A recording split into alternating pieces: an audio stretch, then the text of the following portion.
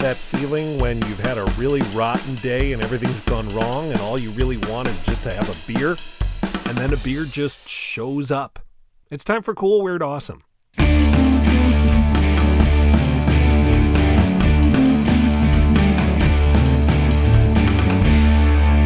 I'm Brady. Thanks for listening. It's Thursday, March 21st, the first full day of spring, so that's something to celebrate. Speaking of celebrations, Eddie Money is turning 70 today. He's marking the occasion with a concert in Long Island, his home turf. His band includes 3 of his kids, so he's got plenty to celebrate. It's also National Farm Rescuer Day, which is maybe appropriate given the mess that's been unfolding in farm states in the Great Plains these days.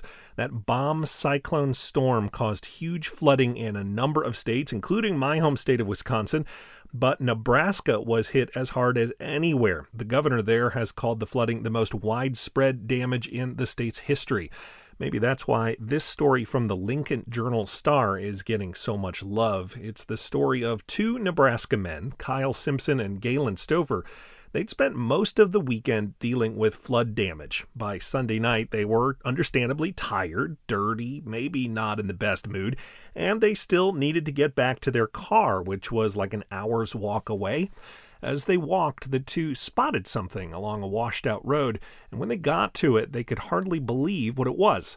A refrigerator just laying there on the ground. And not just any refrigerator. This one was stocked with ice-cold beer. They didn't know whose beer fridge this was or where it had come from, but hey, if fighting a flood for 3 days isn't reason enough to crack open a few mystery beers, then what is? Simpson called it a gift from the heavens. He and Stover each had a drink. They took a selfie, told their story, posted it online. Hundreds of people shared it, and as they did, it somehow found its way to Brian Healy, who looked at the pictures of the fridge and realized it was from his family's cabin. He's since been in touch with Kyle Simpson, and it turns out the magic beer fridge will be headed back to his family soon.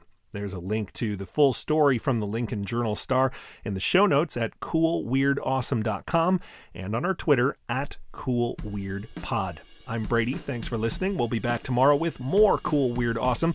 Until then, I hope you have a day worth raising a glass to.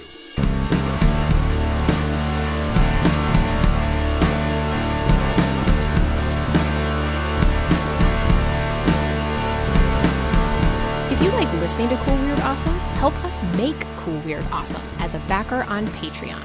For just $1 a month, you'll get loads of extras, including more episodes of the show. Backing us would be cool. Backing us would be awesome.